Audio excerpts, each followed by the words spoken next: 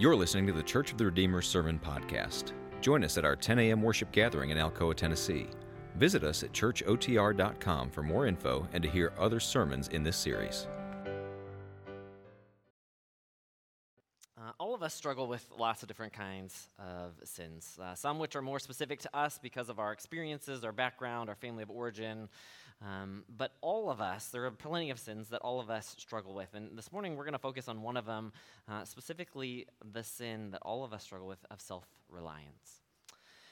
And so I don't know about you, but in my house, Hannah has a certain term that she uses for me when I get in this mode, which she calls business mode, Ben's business mode, where I pretty much get so focused on tasks that it does not matter what else is going on in life or people that are existing in life, I will plow through them to get done these tasks because I am so focused for a multitude of reasons. Maybe my own anxiety, maybe I'm feeling overwhelmed, or maybe just because a lot of things just need to get done.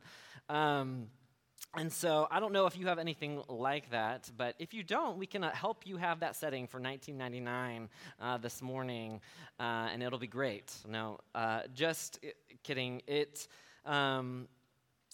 normally is not a good place to be. If Hannah identifies myself as I'm in business mode, it's not really a good place to be. And specific example, this summer, as many of you know, we moved from our old office to our new office, and moving, as many of you know, is a very stressful, there's just a lot of things that need to happen in the midst of that move, and I won't go into a lot of the complicating factors that existed for me personally, but there was a period of time that I felt so anxious and overwhelmed by the amount of work, whether it was ministry or things at the new office or in my own life, that I was just in business mode for a couple weeks this summer. And it's not necessarily a pretty thing in the sense that where you just don't stop and you wake up and you feel more robotic than actually human, where you're just doing the next thing and the next thing and the next thing and the next thing. Again, I don't know if you can identify with that, but unfortunately, I can often. And I, in those places, rely on a lot of my own wisdom, my own efficiency, my own energy, my own experiences, and lots of other me kind of things. And so as I've been able to reflect, I had fallen into the sin of self-reliance. And the sin of self-reliance doesn't have to be weeks and weeks of piling up things to do. It can be in very simple and daily things as well. And many of you maybe didn't know, but as in our nature, we are self-reliant. Maybe when we turn on the key on the car, we assume that the car will start. Maybe to get into our homes, we assume that we can just unlock and go in. Maybe we assume that our kids should be able in school, or that paycheck is in the mail, or all those things. But it's funny that when those things don't happen, what happens inside of us? Self-reliance is the default setting of the human heart. Let me repeat that for you. Self-reliance is the default setting of the human heart. Unless God brings something to interrupt that cycle of self-reliance, it will continue to perpetuate itself unconsciously for time and time and time again. But as we read in our Scripture tells us something else that's true this morning. In our Acts passage, it talked about that God doesn't need us. He does not exist in temples made by human hands. And in actuality, he gives us life and breath and everything that we need. And in him, we move and live and have our being. And then in our John passage, in John 15, we talks about he is the vine and we are the branches. And so apart from him, we can not only bear fruit, but we can actually do nothing. Nothing. And if that wasn't enough, plenty of other scriptures go through, and one I want to go through is Psalm 127, unless the Lord builds the house, those who build it labor in vain. Unless the Lord watches over the city, those who stay awake in vain. The Bible teaches us that we can do nothing on our own. We are reliant on the Lord for all things, in all places, at all times, in everything, which is in complete juxtaposition of the nature of our heart of sin, of self-reliance. And so as I read our Old Testament reading, I'm going to give you a brief kind of understanding and context, and so it's going to take a little bit so you can follow with me on this amazing journey of Israel and their kind of history to get to where we need to go into our passage or our verse this morning. And so we're going to start in Isaiah, and Isaiah was a prophet. He lived from 741 BC to 701 BC. And during that time, he was in the reign of 4 kings in Judah: Uzziah, Jotham, Ahab, and Hezekiah. And so as we look at Israel's history, we're going to start in the 400 years that they spent in Egypt under Pharaoh. They were slaves, and Pharaoh had conscripted them, and since they were kind of grown up there and forgotten about Joseph and all that he did. And so then there they are, and they're in Egypt, in slaves, and they begin to cry out to the Lord like, "Oh, Lord, help us, save us. We're slaves here." And so they go on from, God raises up Moses and Aaron, and they go through all of the plagues, and God eventually releases his people. And so they go out into the wilderness, and they're on their way to the promised land, and they get to the promised land, and he sends out the 12 spies, and then 10 of them come back and say, "Oh, there's huge walled cities, the people are giants, and there's just no way. Even though it's amazing land, it's full of milk and honey, there's just no way we can do it." So then they go back into the wilderness, and for 40 years, they have to rely on the Lord. I don't know if you have ever been to the Sinai Peninsula. I've been there once and went the breadth of it, but it is a desolate place. There is no green thing unless you're around the ocean sides of it. It is jagged rocks, dirt, and dust. And it is a very, very desolate place. And they didn't have any way to be self-reliant. They had to rely on the Lord for manna. He gave them food to eat every morning. He gave them quail to eat in the evenings. And they had no water, and so he would provide water in lots of different ways. And so there's an understanding that you either die or you follow the Lord. And the Lord even led them by the pillar of cloud and the pillar of fire. So they were completely reliant on the Lord. And so after these 40 years, they eventually make it into the promised land. But as they get there, they're on the edge, and they see this, again, giant walled cities, lots of different kinds of people groups that are very, very strong because it's a good land, and they've kind of been established there. And there's no way. They're a small people.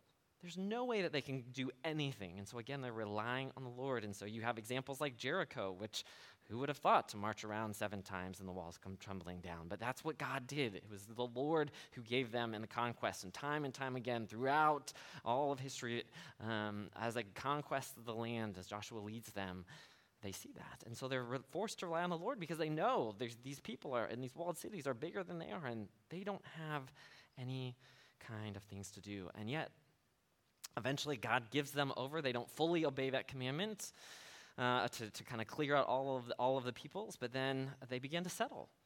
And they begin to dig wells, or they use the wells, or use the fruit trees and the livestock and the other things that have existed in the promised land. And so there's no more being forced to rely on the Lord. They have their own kind of self-sufficiency in some ways. And so they're able to do their own things and go on. And so then the question that we're going to eventually get to is, what do you think happened to them spiritually? This is really important. You and I are most spiritually vulnerable when life is easy. You and I are most spiritually vulnerable when life is easy. Ease is the fertile soil from which the poisonous weed of self-reliance grows. And so what happens? Israel goes and they begin to intermarry. They begin to worship other gods like Baal and other things to the people around them. And they forget the Lord who rescued them out of Egypt and provided them the promised land. And they just do their own things and kind of are happy to do whatever they want apart from him. Well, I don't know, that's probably not that different from us. But then something happens. A little bit like Hurricane Ian, which just slammed through Florida and the southeast. There was a hurricane that was basically coming towards them. And it's called the Assyrian army, led by their king Sennacherib. And so it's coming, and so then they have this crisis of faith of like it's plowing everything in front of them, and it's coming straight for Judah. And so now their life of ease is involuntarily disturbed, and now they're thinking, what are we going to do? Looks like we're going to be overrun by this huge Assyrian empire, which if you know anything about the way the Assyrians dealt with their people, they were not kind people, very violent, very gruesome, and so it's a scary thing. And so what do you think would be the appropriate response if you were living in Judah at that time? Or maybe, let's ask this question, what would be a spiritually good response if you were Judah at that time? You know, you historically have had this reliance on the Lord, and you might maybe remember to get on your knees when you needed food and water, and granted, these are generations past, but the stories are known, or when you conquered these great walled cities, you would maybe think about getting on your knees. But as we go back to our passage this morning, Isaiah 31, it says, "Woe to those who go down to Egypt for help, rely on horses, who trust in chariots because they are many, and horsemen because they are very strong." Now, this woe in the Bible isn't a horsey woe, like, oh, slow down. No, this is a woe warning. Beep, beep, beep. Hey, watch out. This is not good stuff. You need to be careful. And it says that the warning to go down to Egypt for help, rely on horses and many chariots and strong horsemen. And so it's in our text because that's exactly what Judah did. Instead of getting on their knees and coming before the Lord, they went, used their own strategies, and said, hey, I know a good plan. Egypt is another giant empire. And you know what? I bet with their help and with us, we can thwart this attack of the Assyrians. So that's what they did. They went down to Egypt for help and relied on their chariots, relied on their horsemen. And do you see what they did? When we rely on our own strategies to solve our problems, we are simply setting ourselves up for inevitable failure. Has anybody ever been there? I have. Think about the blessings that have been lost because of our own self-reliant strategies. Think about the relationships that have been compromised because of our own self-reliant strategies. Think about the spiritual fruit in your life that has never been harvested because of the ways that you and I do things in our own power, in our own strength, because of our own experience and in our own wisdom. It's huge. Think about the enjoyment of God's power and provision in your life that have been lost because of your own self-reliant strategies. And think about the freedom that comes from trusting and depending on the Lord that is lost because you and I choose to do what we think is best instead of relying on the Lord. And so some of you may be thinking, hey, I thought this was a sermon on prayer. Why are we talking so much about self-reliance? What's wrong with you? Well, we'll get there. Be patient. So Judah relies on themselves and their own strategies instead of the Lord. And so it's interesting, if you just look 2 chapters later in Isaiah 33, I'm just going to read 2 verses. But if you haven't underlined, especially verse 6, but I would do 5 and 6, I would encourage you. These are sweet, awesome, helpful verses. But it says, verse 5 and 6 say this: "The Lord is exalted, for he dwells on high. He will fill Zion with justice and righteousness, and he will be the stability of your times." Some people might think, hey, I've just lost my job. God will be the stability of your times. Somebody in my family was just diagnosed with cancer. He will be the stability of your times. Inflation is out of control and I'm struggling financially. He will be the stability of your times. There's war that could be catastrophic in the world. He will be the stability of your times. There's natural disasters happening all around us, seemingly all the time. He will be the stability of your times. Isn't that an amazing promise? Do you see the juxtaposition here? In chapter 31, just 2 chapters earlier, Judah is going on its own plans, its own ideas, its own thoughts about what it thinks it's going to need, and it's doomed to fail. In contrast to chapter 33, just 2 years later, he, the Lord who reigns on high, who is sovereign over all things, will be the stability of your times. He, the one who loves you, who is working all things out for his glory and your good. It's in him that you will find stability of your times. So some of you may so I understand self-reliance, but what are you actually saying? What are you meaning when you're saying self-reliant strategies? Well, like this summer, when I was just in business mode and I was just doing one thing after another, how often, and I'm ashamed to say this, how often do you think I stopped and prayed, Lord, what do you want me to do? What's actually important for me to do today? Instead of going day after day of, I just got to crank through, because at some point I will get through to the next side. Well, does that next side ever come? Probably not. And so often we rely on our own experience, our own education, our own wisdom, our own bank account, our own possessions, or our own position as our self-reliant strategies. And ultimately, why do we rely on them? Well, it's because of our pride. We want to think that we're capable of managing our lives, our decisions, our money, and everything else on our own instead of depending on the Lord. And I think if we're really honest deep down, we think that it's easier. It's easier to depend on ourselves rather than God or other people. We're a lot more stressed and anxious, but ultimately that's okay because we don't have to depend on other people or on the Lord. And I think that's where our perspective is so jaded by our own sin. God wants so much more for us than to be autonomous little selves or autonomous little families or groups. That's why he created us to be in community and have worship together on Sunday morning, to be the body of Christ with one another. Jeremiah 9:23-24 says, "Let not the wise man boast in his wisdom. Let not the rich man boast in his riches. But those who boast in the Lord."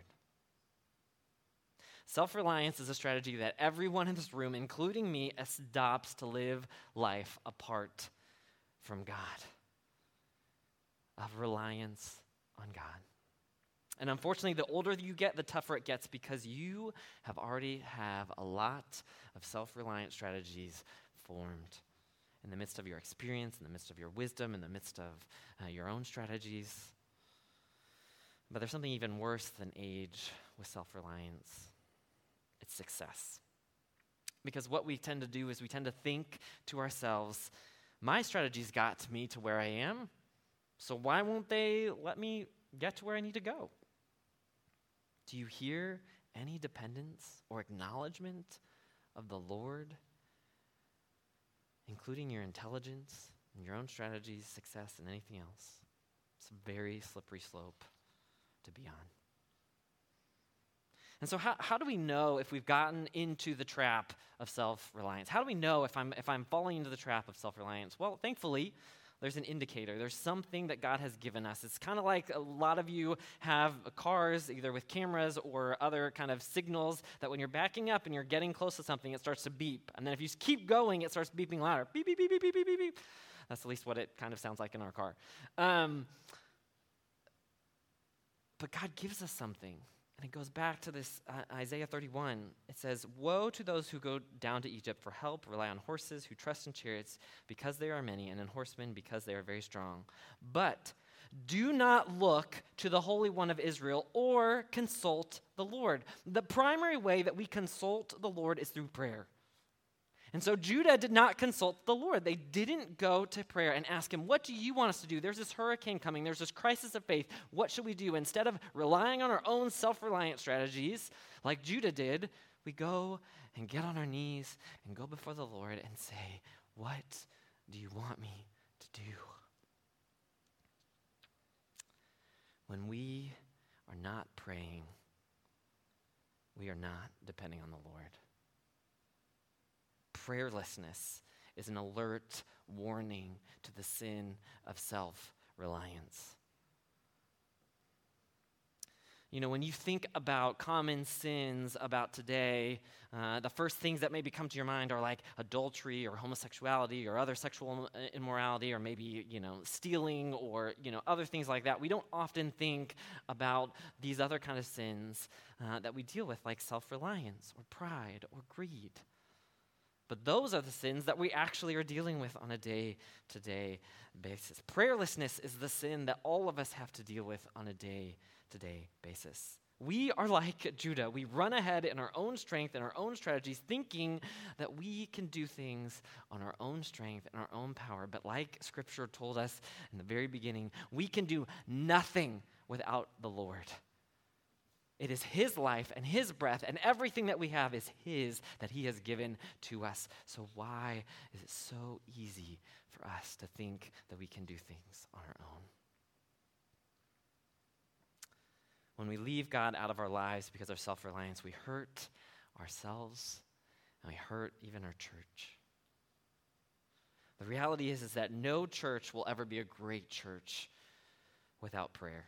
And similarly, no Christian will be a fruitful Christian without prayer, because prayer reveals our dependence and trust in God. I'm going to go back to Isaiah 33. It says, "The Lord is exalted. Not my knowledge, not my experience, not my education, not my own wisdom. The Lord is exalted. He is on high. He will fill Zion with justice and righteousness. He will be the stability of our times." How many of you want stability in your life? I do. Especially because we live in an age that is completely filled with instability all the time. You can lose your job in a heartbeat. You can lose your retirement in a heartbeat. You can lose your house, like the people in Florida, in a heartbeat. Like, we are so living in an unstable age that the only thing that we can really trust in is the Lord, that He can be and is the stability of our times. Self-reliance is a hideous sin that we all struggle with, because basically we're telling the Lord that we don't want or need His input in our lives. We are saying, I can figure this out on my own. Thank you very much, God. You can stay up there and leave me alone. Do you see how deadly that is? Do you see that the absence of prayer is an indicator that we are running on our own steam, on cruise control, or on our own comfort? So maybe, like you, as the Lord has been continually convicting me of this, maybe you feel convicted this morning. Hey, that's me. What do you do about it? Well, the truth is that the sin of self-reliance and prayerlessness is awful. But we have a Jesus that's amazing. Jesus died for every sin, including our own self-reliance and our prayerlessness. And Jesus rose again, and He is our intercessor at the right hand of God, intercessing for you even right now this morning. And Jesus is happy to intercede on our behalf. You know, when we are honest with God and honest with ourselves, that's really the best place where grace does its best work. Jesus Christ died for that sin, and He loves us just the way we are and wants us to become increasingly reliant and dependent on Him. So practically, what does that look like? I'll end with a couple of applications. We need to stop. If you find yourself in business mode, or you just find yourself just generally doing what you think is best in every situation, and do not consult the Lord, and do not get on your knees, you need to stop. Be still and know that he is God and that he will be the stability of your times. Cease striving. And he's saying, come and depend on me. You know, one of the ideas that we use as a staff, and Dave has put together a whole book upon one of the spiritual disciplines, is praying the daily office. And it's basically determining a time in the morning, in the middle of the day, and at the end of the day where you just stop, whatever you're doing. And we do this as a staff in the middle of the day. If there's more than 2 of us in the office at 11 a.m., we stop and say, you know what, Lord, we are dependent for you for everything. And so whatever email we're writing, whatever sermon we're preparing, whatever we're going to do, we're going to stop now and we're going to come to you and we're going to pray, because ultimately our dependence is on you and not in and of ourselves. And so if you'd be interested in that, we'd love to give you, we have extra copies of those. If you'd be interested in something like that, come talk to Dave or I or Matt, and we would be able to hook you up with that. Another practical way that we can fight self-reliance is to ask others to pray for us and allow others to pray for us. Man, can I be really blunt with you, Church of the Redeemer? This is an area that we struggle with. We struggle with depending on one another. Because we are middle upper class people, we have found a lot of success in a lot of different ways, that we do not depend on one another very much at all. And we sure in the world don't ask for prayer like I feel like the Lord wants us to. Every Sunday morning, you have an opportunity after communion to be prayed for by leaders of this church up here. And I hope and dream that one day we will get to a place where we will need more than just 2 people, but we would have maybe people all around the room, because there are so many people that are seeing their need to be dependent on the Lord and to ask someone else in the body of Christ who loves them and cares for them, that can come and say, I need help. I'm going to stop relying on myself and my own strategies, but I'm going to come before the Lord and I'm going to ask other people to be a part of that, because that's why he gave us the body of Christ. I would love to see some point that there's so many people that need prayer and are willing to humble themselves before the Lord and other people to pray all around the room. How awesome would that be?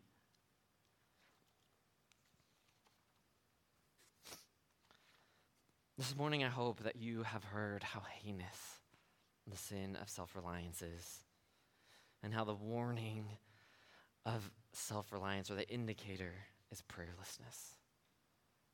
That we are falling into the sin of self-reliance, and how God wants us to depend on him and not ourselves or any of our own methods, but to rest in him, knowing that he will take care of us, because he will be the stability of our times. Let's pray. Father, we do confess that our hearts default to our own strategies way too often. Lord, I know that is so true in my own life. Thank you, Jesus, and thank you for your word that shows us what self-reliance looks like. And God, I pray for all of us that from this day forward, if we've not done it before, that we are happy to repent of the sin of self-reliance, that we might enjoy you and your grace, and that you might have increasing power in our lives. God, that we might be transformed people, and that our church might be transformed, because instead of relying on ourselves, we rely on you. We pray all of these things for your glory and in your powerful name. Amen.